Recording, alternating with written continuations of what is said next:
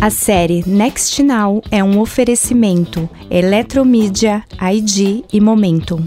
Olá, eu sou a Isabela Lessa, repórter do Meio Mensagem. Seja bem-vindo a mais um podcast da série Next Now, que é um especial que discute o futuro de diferentes indústrias sob vários aspectos, como o comportamento do consumidor, mudanças tecnológicas. Nesse episódio, a gente vai falar sobre entretenimento e audiovisual. Oi, pessoal, eu sou a Thaís Monteiro, também repórter do Meio Mensagem. E só para lembrar, além do podcast, o Next Now também conta com uma reportagem especial por impresso. Nessa matéria por impresso sobre entretenimento, a gente vai falar sobre o presente e futuro do streaming, cinema, TV e música. Mas no podcast, especificamente, a gente vai explorar um pouco as questões do audiovisual. É isso mesmo, tá? Tem muita coisa para falar sobre esse tema. O jeito com que a gente consome conteúdo mudou muito nos últimos anos. Hoje o consumidor tem muitas plataformas à disposição, muitos jeitos, né, de consumir os conteúdos, as séries, os filmes. A televisão e o cinema também estão acompanhando esse movimento de transformação, apresentando mais possibilidades para o público poder assistir a série ou o filme, enfim, quando e onde quiser. E mais do que disponibilizar conteúdo sob demanda, muitas empresas começaram a investir em tentar entender exatamente o que o público quer ver. Talvez um dos casos mais emblemáticos seja a série Stranger Things da Netflix, que muitos especialistas consideram uma obra feita com base em algoritmos, né? E parece estar agradando diferentes públicos, quem viveu um pouco dos anos 80, crianças, adolescentes, fãs de ficção científica e por aí vai. Pegou carona, né, mexe muito com aquele aspecto mais emocional, né, de quem cresceu vendo filmes como os Goonies, mas também consegue agradar um público infanto-juvenil, é realmente um case de sucesso. Uma coisa que também deu muito certo, só que na televisão, foi Deus Salve o Rei, a novela da Globo, que pegou carona nesse momento medieval, que se inspirou, né, declaradamente se inspirou em séries como Vikings e Game of Thrones, e acabou chamando um público que talvez estivesse mais ligado em séries, não tanto em novela. E outro movimento que a gente tá vendo por aí é os dados entrando mesmo na produção do conteúdo. O próprio Conrad da Condzilla disse que para ele, cientista de dados é a profissão do futuro, porque ele quer ver o que tá rolando, antecipar tendências e entregar um conteúdo não mais baseado em só intuição, mas em algo mais concreto. Para a gente se aprofundar um pouco mais nessa conversa sobre os rumos que a indústria de entretenimento e audiovisual está tomando nesse contexto de transformações digitais, a gente está aqui com dois convidados, o Sólvero Pereira, que é o head de conteúdo do Telecine. Seja muito bem-vindo. Obrigado pelo convite. E Felipe Braga, diretor e produtor da Los Bragas. Muito bem-vindo, Felipe. Obrigado. Para começar, Sólvero, o digital tem tido um impacto muito grande, né, sobre a forma como a gente consome conteúdo. Eu queria que você contasse um pouco pra gente como isso tem impactado, como isso chegou na TV. Na verdade, a gente saiu só da TV e hoje a gente é digital também. A gente está passando por um grande momento de transformação digital na empresa, em que o cliente é o centro de tudo e a gente precisa de estar onde ele está. A gente tem que entregar uma experiência boa, a gente tem que ser conveniente para o cliente. A empresa que antes era uma empresa só de conteúdo se transforma cada vez mais numa empresa de tecnologia. Conteúdo está no nosso DNA, mas a forma de entregar e a forma de satisfazer o cliente hoje em dia passa por tecnologia. E Felipe, o digital tem impactado quem trabalha com produção? Sim, porque o formato de distribuição, o modelo de distribuição, ele acaba mexendo com os próprios modelos e formatos narrativos, né? Quando você começa a observar na audiência um novo hábito de consumo, uma nova forma de assistir, você é imediatamente provocado a pensar novas maneiras de estruturar as histórias que você está contando, de forma que as pessoas assistam cada vez mais e que elas se sintam engajadas com o que elas estão assistindo. Então, forma é conteúdo e conteúdo é forma em alguma medida, né? E a gente fica muito se questionando como as pessoas vão assistir aquilo, que tipo de relação elas vão ter com aquele conteúdo, para olhar para a história que a gente está contando ali como se a gente estivesse entendendo ela pela primeira vez. Qual é a melhor maneira de apresentar esses personagens? Qual é a melhor maneira de expandir as suas histórias e de carregar o espectador de um episódio ao outro? Então muda um pouco o jeito de se contar histórias. Hoje você tem um ferramental, imagino, muito maior, né? Que peso que os algoritmos têm nisso? Os algoritmos, acho que tem um peso grande para as equipes de marketing. Com frequência as produtoras e os criadores não têm acesso não só a números como algoritmos puramente falando, né, da maneira como eles são aplicados e tudo. É claro que a gente tem de uma maneira um espectro do que dá certo, do que não dá certo, mas a gente também é muito provocado a pensar a história, né? Não também se pautar pelo que está acontecendo hoje, porque o que está acontecendo hoje não necessariamente é o que vai acontecer amanhã. Como ele estava dizendo, toda a nossa experiência hoje de produção de entretenimento é pelo ponto de vista de empresas de tecnologia, né? Isso faz com que a gente tenha um número grande de informações sobre quem está assistindo e como está assistindo, mas volta sempre tudo para a história, né? A gente pode usar essas ferramentas para contar melhor, mas a gente também não pode deixar de olhar para os nossos personagens e para os conflitos que eles estão vivendo e focar nisso prioritariamente. E no caso do Telecine, Sóvero, qual que é o papel dos dados? Os dados, de uma forma geral, dizem pra gente o tanto que a gente está acertando. Se antes a gente conseguia fazer uma curadoria por meio de canais segmentados, ou seja, estávamos sempre falando com grupos de pessoas. Agora a gente consegue falar com a pessoa individualmente. Então o dado serve para eu fazer a recomendação certa, para a pessoa certa e na hora certa.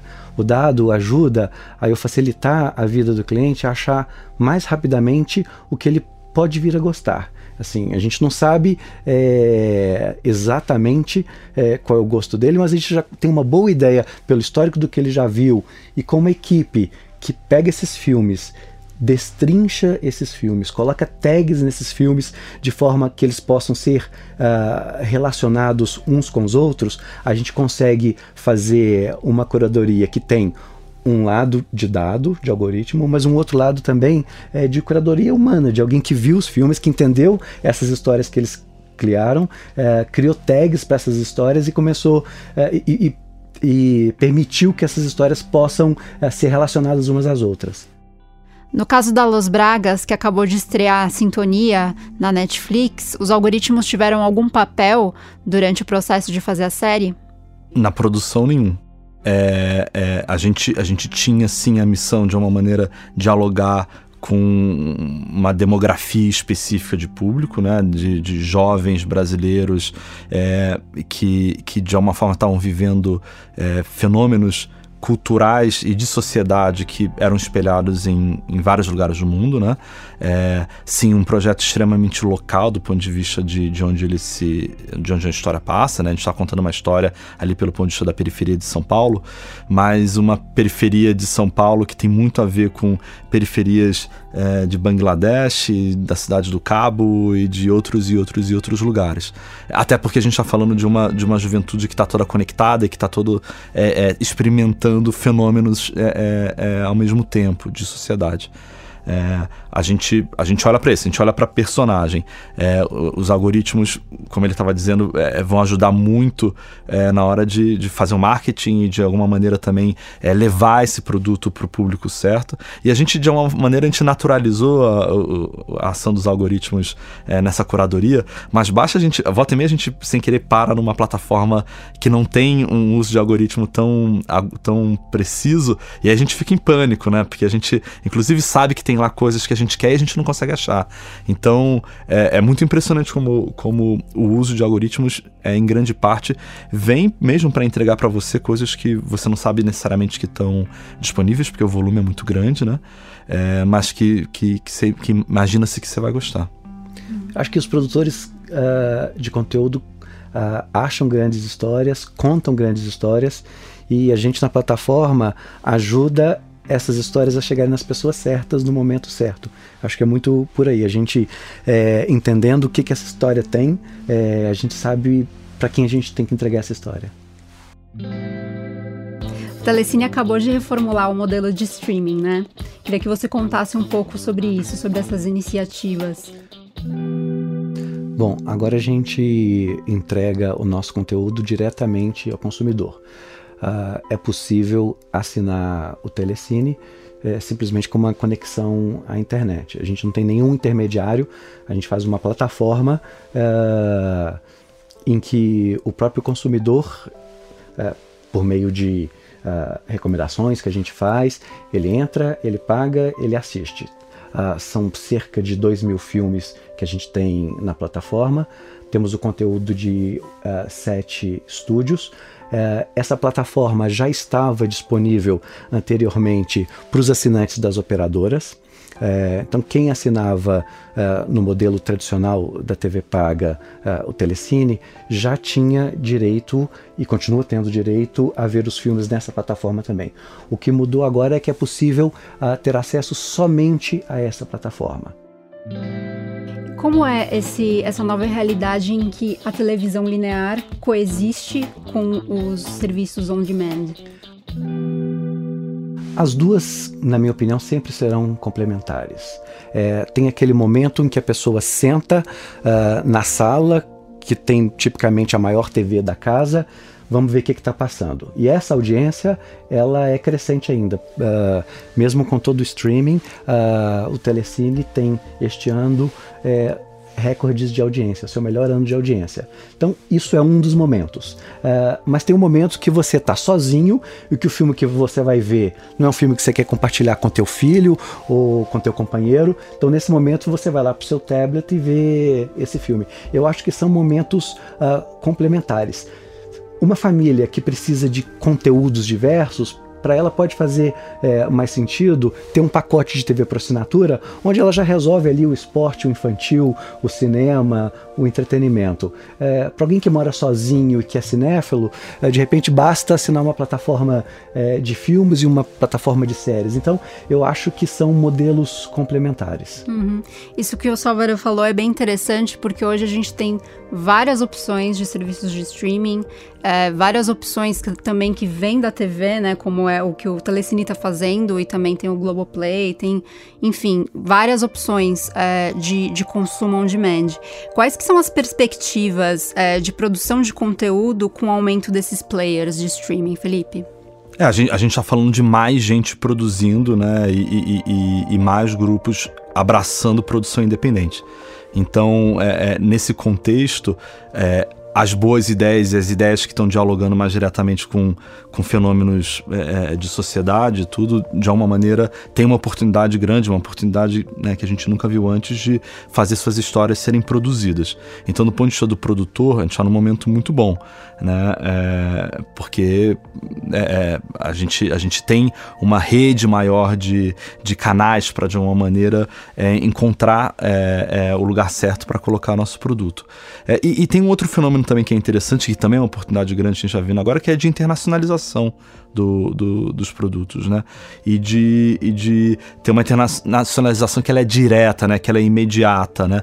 E que de alguma forma cria outra relação com o público também. E que às vezes é surpreendente, assim, a gente, por exemplo, a gente lançou, entre ano passado, agora 2 séries para Netflix, Samantha e agora Sintonia. O Samantha, apesar de ser uma série de comédia e por definição, a gente sempre imagina que comédias são mais locais, teve uma repercussão, pelo menos de imprensa, internacional muito maior que o Sintonia até o momento. Muito, muito, muito maior. O que pra mim é uma coisa no limite do incompreensível e tudo. A gente faz uma série de comédia de meia hora super, super brasileira e todo mundo escreve sobre ela no Japão, na Alemanha, na Polônia, etc. E depois a gente faz um projeto de drama adolescente, jovem, supostamente mais universal, e a coisa fica super dentro do Brasil. Então, e aí a gente também tem as experiências como a do 3%, por exemplo. 3% é impossível você viajar pela Europa sem olhar alguém no celular ou no tablet assistindo. É uma coisa impressionante e incompreensível. Então, ainda por cima tem essa oportunidade de internacionalização diante de um público um público jovem, sobretudo, que não está se perguntando muito de onde aquilo vem, né? Ele está simplesmente interessado pela história. É claro que para isso estar acontecendo tem outros outros elementos, como uma infraestrutura de dublagem muito impressionante, muito impressionante mesmo. Eu, como cinéfilo, sempre tive implicância com conteúdo dublado, mas hoje eu vejo as dublagens dos projetos que a gente faz e falo, não é possível isso. Uma sincronia perfeita e as vozes e a anatomia, é uma coisa muito impressionante. Então, na medida em que quem tem hoje 17 anos está assistindo as séries e os filmes que elas amam do próprio celular, deitado na cama com fone de ouvido, a prioridade delas em relação ao que elas estão procurando é diferente, né? Elas estão querendo ver originalidade, elas estão querendo se emocionar, independentemente de onde aquilo está vindo, em que língua aquilo é falado. Isso pra gente é uma oportunidade muito grande. Tem as oportunidades não só com séries, mas também com filmes, né? O que é possível fazer pensando nessa lógica de serviços de streaming em produção de cinema, né? Teve o lançamento de alguns filmes que se deram só pelo Netflix, né? Como... Sim, agora me fugiu o nome. Eu acho que isso vai continuar acontecendo. Pra gente, longas-metragens ainda é um formato muito importante, porque dentro dele você consegue testar temas e formatos de uma maneira um pouco mais ousada, e também por causa de talento, né? A gente, sobretudo no contexto latino-americano, a gente tem uma questão de atrizes e atores, sobretudo, ou diretores com grandes contratos longos, etc. E não necessariamente eles querem sair de onde eles estão para se comprometer com uma série que talvez possa ter 5, 6 temporadas, eles vão passar, né, o resto da vida fazendo aquilo. Então, se a gente não consegue, por exemplo, às vezes fazer um grande ator ou uma grande atriz se comprometer com uma série, a gente consegue com longa-metragem. E eu acredito que o longa ainda é o lugar onde você tenta inovar, onde você ainda experimenta em termos de narrativa, mas também em termos de tema mesmo, né? E do que você está falando ali naquele momento. O longa-metragem tem o público brasileiro tem uma relação diferente com longa-metragem. Hoje em dia consome-se muita série e ainda se consome muito longa-metragem também. E o momento de consumo de uma coisa e outra é um pouco diferente. A série faz muito parte do dia a dia das pessoas. É um pouco que a novela era no passado, faz parte das conversas. O filme é um momento que a pessoa dá uma parada para ser transportada para um outro lugar. Tem um pouco a ver, a magia do cinema, ela ainda existe. E ela acontece na sala de cinema. A sala de cinema, para nós, que somos um serviço de streaming de cinema, é muito importante, porque a história do filme começa a se construir ali. Pra gente, quanto mais sucesso um filme tem na sala de cinema, mais sucesso ele vai ter nas nossas plataformas. Tem filme que as pessoas preferem ver primeiro no cinema, tem filmes que elas não se importam de ver em casa ou no tablet depois, depende muito do tipo de pessoa e do tipo de filme. Eu, por exemplo, quero ver Marighella primeiro no cinema, mas tenho certeza que eu vou rever depois. E uma plataforma de streaming dá a possibilidade de, depois de ter visto o filme no cinema ou ali, você pode compartilhar, você pode falar para os amigos, ter uma história do filme que você constrói ali depois nas redes sociais, que só o produto digital fornece. É interessante também ver, né, o efeito da novidade, né, e como algumas mudanças de hábito de consumo que a gente há 1, 2 anos atrás falou, nossa, isso mudou tudo para sempre. Subitamente isso vai deixando de ser novidade um pouco e hábitos de consumo que são mais tradicionais vão voltando, né? Com a chegada da Netflix, a gente olhou para aquilo e falou, agora todo mundo vai assistir as temporadas todas de uma vez só, né? O binge watching chegou e acabou. E aí, subitamente, você vai vendo um retorno de uma exibição um pouco mais linear, né? A própria HBO é uma que insistiu e que ainda lança um episódio por semana. E aí você subitamente se vê ali esperando toda semana aquele novo episódio sair. Então também é interessante ver que no meio dessa histeria que é muito típica desse contexto tecnológico dentro do entretenimento, com uma novidade toda hora chegando e supostamente mudando a nossa maneira de viver as nossas vidas. É interessante ver como é isso que ele está dizendo, né? Nós temos hábitos diferentes, para situações diferentes, para experiências diferentes. Então isso vai continuar existindo. Não é necessariamente um modelo em detrimento do outro, né? A gente está vivendo uma fase de experimentação. Exatamente. E vendo que uma coisa pode dar certo com um público, ou várias opções podem dar certo com uma pessoa só, porque a gente tem diferentes momentos, né? A gente lançou, o primeiro consumo. projeto que a gente lançou no escritório foi um filme chamado Latitudes, com Alice Braga e Daniel de Oliveira, que a gente lançou o longa-metragem nos cinemas, um formato de série no YouTube e um formato de série diferente na TNT. E tudo junto ao mesmo tempo. E foi um escândalo e tudo. Teve gente do sindicato de exibidores que um dia até num evento levantou e falou que a gente ia destruir o cinema desse jeito. E é engraçado que a principal lição do Latitudes é essa, que as audiências são complementares, elas inclusive se retroalimentam, uma puxa a outra. E foi muito, muito interessante na época do Latitudes, que a gente conseguiu, dentro dos diferentes parceiros com os quais a gente estava trabalhando, ter chamadas do episódio no YouTube para a estreia do outro formato na TNT, na televisão a cabo, e aí terminava o episódio da TNT e terminava chamando para na semana que vem assistir no YouTube o novo episódio, o novo destino. Então foi legal, assim, a gente vê, não é necessariamente um canibalismo sempre, existem experiências a serem experimentadas e essa audiência, ela não é tão burra assim, né? Ela não é nem um pouco burra, ela é muito inteligente e dinâmica, e elas se complementam. No caso dos produtores, eu acho que o sonho deles é conseguir remunerar da melhor forma possível o trabalho que eles fizeram. Muitas vezes isso se dá com o filme tendo uma carreira em todas as janelas, é o tal do windowing que os americanos chamam. Então faz cinema, faz VOD transacional, faz TV por assinatura, faz SVOD, faz tudo. Então em cada elo dessa cadeia, o filme é remunerado. Vingadores no cinema, esse ano, por exemplo, Vingadores, o último estava no cinema, o penúltimo estava no Telecine e foi a nossa maior audiência ao mesmo tempo. Enquanto um estava no cinema, uma coisa alimenta a outra o tempo todo. Uhum. É isso que você estava falando também, né, Felipe, sobre a retroalimentação. Eu lembrei agora, não estava lembrando antes, do exemplo que foi o Roma, que foi lançado só no Netflix. E Sóvero, falando um pouco sobre como você aprende com os dados, os dados que vocês obtêm do consumo de streaming de vocês, permite que vocês renovem as ofertas também na TV, por exemplo? Uma coisa dá ideia para as outra? Duas coisas, assim, um filme que fez muita audiência na TV, pode ser que ele mereça um destaque na plataforma e vice-versa, mas lembrando que são coisas diferentes. Vou dar aqui um exemplo de 50 Tons de Cinza, que costuma na plataforma ter um desempenho até melhor do que na TV. Talvez as pessoas prefiram assistir a este filme sozinhas. Então, assim, tem algumas diferenças também do meio, sabe? O meu e a mensagem aqui realmente um influencia o outro. Mas sim, com certeza, as duas coisas se alimentam.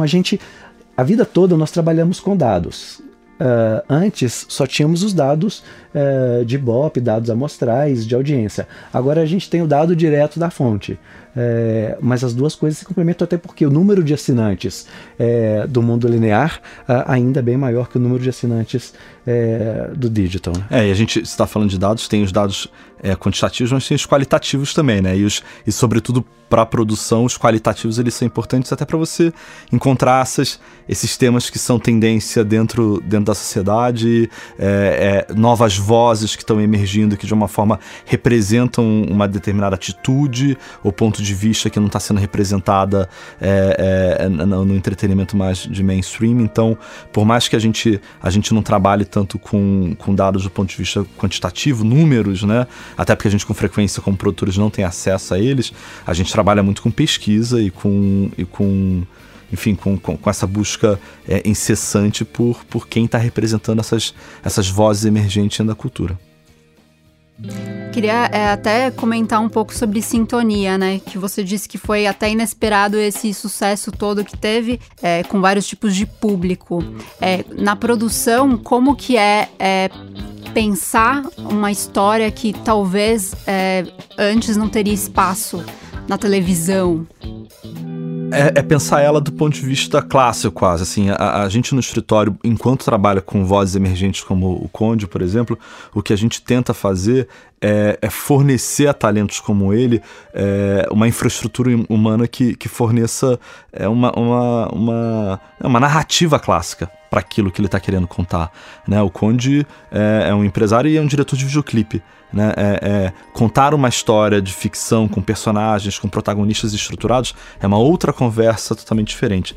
Então o nosso trabalho foi principalmente ter certeza, que a gente tinha um grupo de roteiristas e depois de outros talentos que entendessem aquele universo, que pudessem ser interlocutor do Conde no desenho daqueles personagens e situações, e por outro lado, fornecer a ele estrutura, fornecer a ele dramaturgia, né, pra gente fazer essa série que sim, você olha pro Sintonia, o que ele traz de original é a especificidade dos personagens, do meio, etc. Você olha para aquilo e fala, bem, nunca vi isso, nunca escutei isso, mas dentro dessa novidade toda e dessa representatividade, existe uma estrutura narrativa clássica, diria até tradicional, que está ali, tendo certeza que a gente está apresentando os protagonistas, que a gente está deixando claro o que esses caras querem, atrás do que eles estão, o que existe na frente deles como obstáculos, e que a gente está contando essa história a partir do ponto de vista deles e dessa superação de obstáculos até conquistar o que eles querem ali desde o primeiro minuto do primeiro episódio. Hoje a gente tem falado muito no mercado de comunicação como um todo sobre VR, sobre novas tecnologias, né? Queria que vocês comentassem um pouco sobre o futuro do entretenimento ligado a essas novas tecnologias. A gente está longe, a gente está perto? Sober, o que você acha? Acho que a gente está num bom caminho. Quando a gente fala de dados geram insights, geram algumas ideias. Aí você precisa de alguém bastante criativo para ver agora o que eu faço com essa ideia. E a tecnologia permite também que a gente faça alguns testes muito rapidamente. Então, os dados me deram um insight, eu acho que isso está acontecendo, que o consumidor precisa disso. Eu prototipo alguma coisa, um feature novo para a plataforma, alguma novidade, eu decido cortar um filme, eu vou e testo num grupo pequeno. Se aquilo funcionar e as pessoas quiserem aquilo, eu escalo, sabe? Então, eu acho que a tecnologia nos dá essa possibilidade de fazer pequenos testes e de, aos poucos, ir melhorando o produto e crescendo. É interessante ver através desses testes qual é a vocação de cada formato, a vocação de cada tecnologia. Você mencionou o VR. É um tipo de tecnologia que está em teste em termos de buscar quais são as melhores histórias para serem contadas ali. Eu tenho ficado muito animado dentro do universo de realidade virtual e tudo, com as experiências. Bem, a principal palavra usada por quem trabalha com VR é a palavra imersivo, né, imersiva, e essa palavra, quando utilizada e aplicada à risca, ela realmente tem uma capacidade de fazer com que você cria empatia com o que você está com a história que você está contando, né? Eu recentemente, por exemplo, vi um documentário curto sobre búfalos em extinção ali no meio das planícies americanas e tudo. Aquilo para mim seria uma manchete de jornal pela qual eu passaria rapidamente, né? E aí subitamente, quando eu sou colocado ali dentro, eu entendo um pouco mais a importância daquilo, o impacto daquilo em mim. A gente assistiu a muitas experiências imersivas nos últimos anos, retratando um pouco a experiência dos refugiados, sobretudo os que estavam vindo para a Europa de barco, que a gente tem a tendência de uma maneira a olhar para aquilo de uma forma impessoal, olhando no jornal, né, conforme a gente né, impactado por tantas notícias complexas e duras, etc. E não, na hora que você é colocado ali numa experiência imersiva, você, de novo, cria empatia com aquilo, você lembra que cada indivíduo ali é uma experiência, é uma história, é um ser humano com o qual você consegue se conectar. Então é isso, assim, VR, por exemplo, com ficção ainda é um desafio. Abraçar isso em narrativas mais longas, sobretudo, mais estruturadas. Tem que ir entendendo qual é a vocação de cada tecnologia e como em que ela pode ser melhor aplicada, né? Assim como a gente está descobrindo hoje como direcionar as ofertas, né, de conteúdo com streaming e tudo mais, e como melhor usar esses dados para contar histórias, né, e para fazer esses serviços chegarem nas pessoas, né, tem muito chão aí pela frente, né, com as novas tecnologias. Gente, nosso papo foi muito bom. Obrigada por Obrigado a você. terem Obrigado. participado do nosso podcast. Obrigada pela presença. Valeu. Obrigado. E essa foi a conversa com Sóvero Pereira, head de conteúdo do Telecine, e Felipe Braga, sócio e diretor da Los Bragas. Obrigado a você que ficou com a gente até o final e fique ligado no próximo podcast Next Now.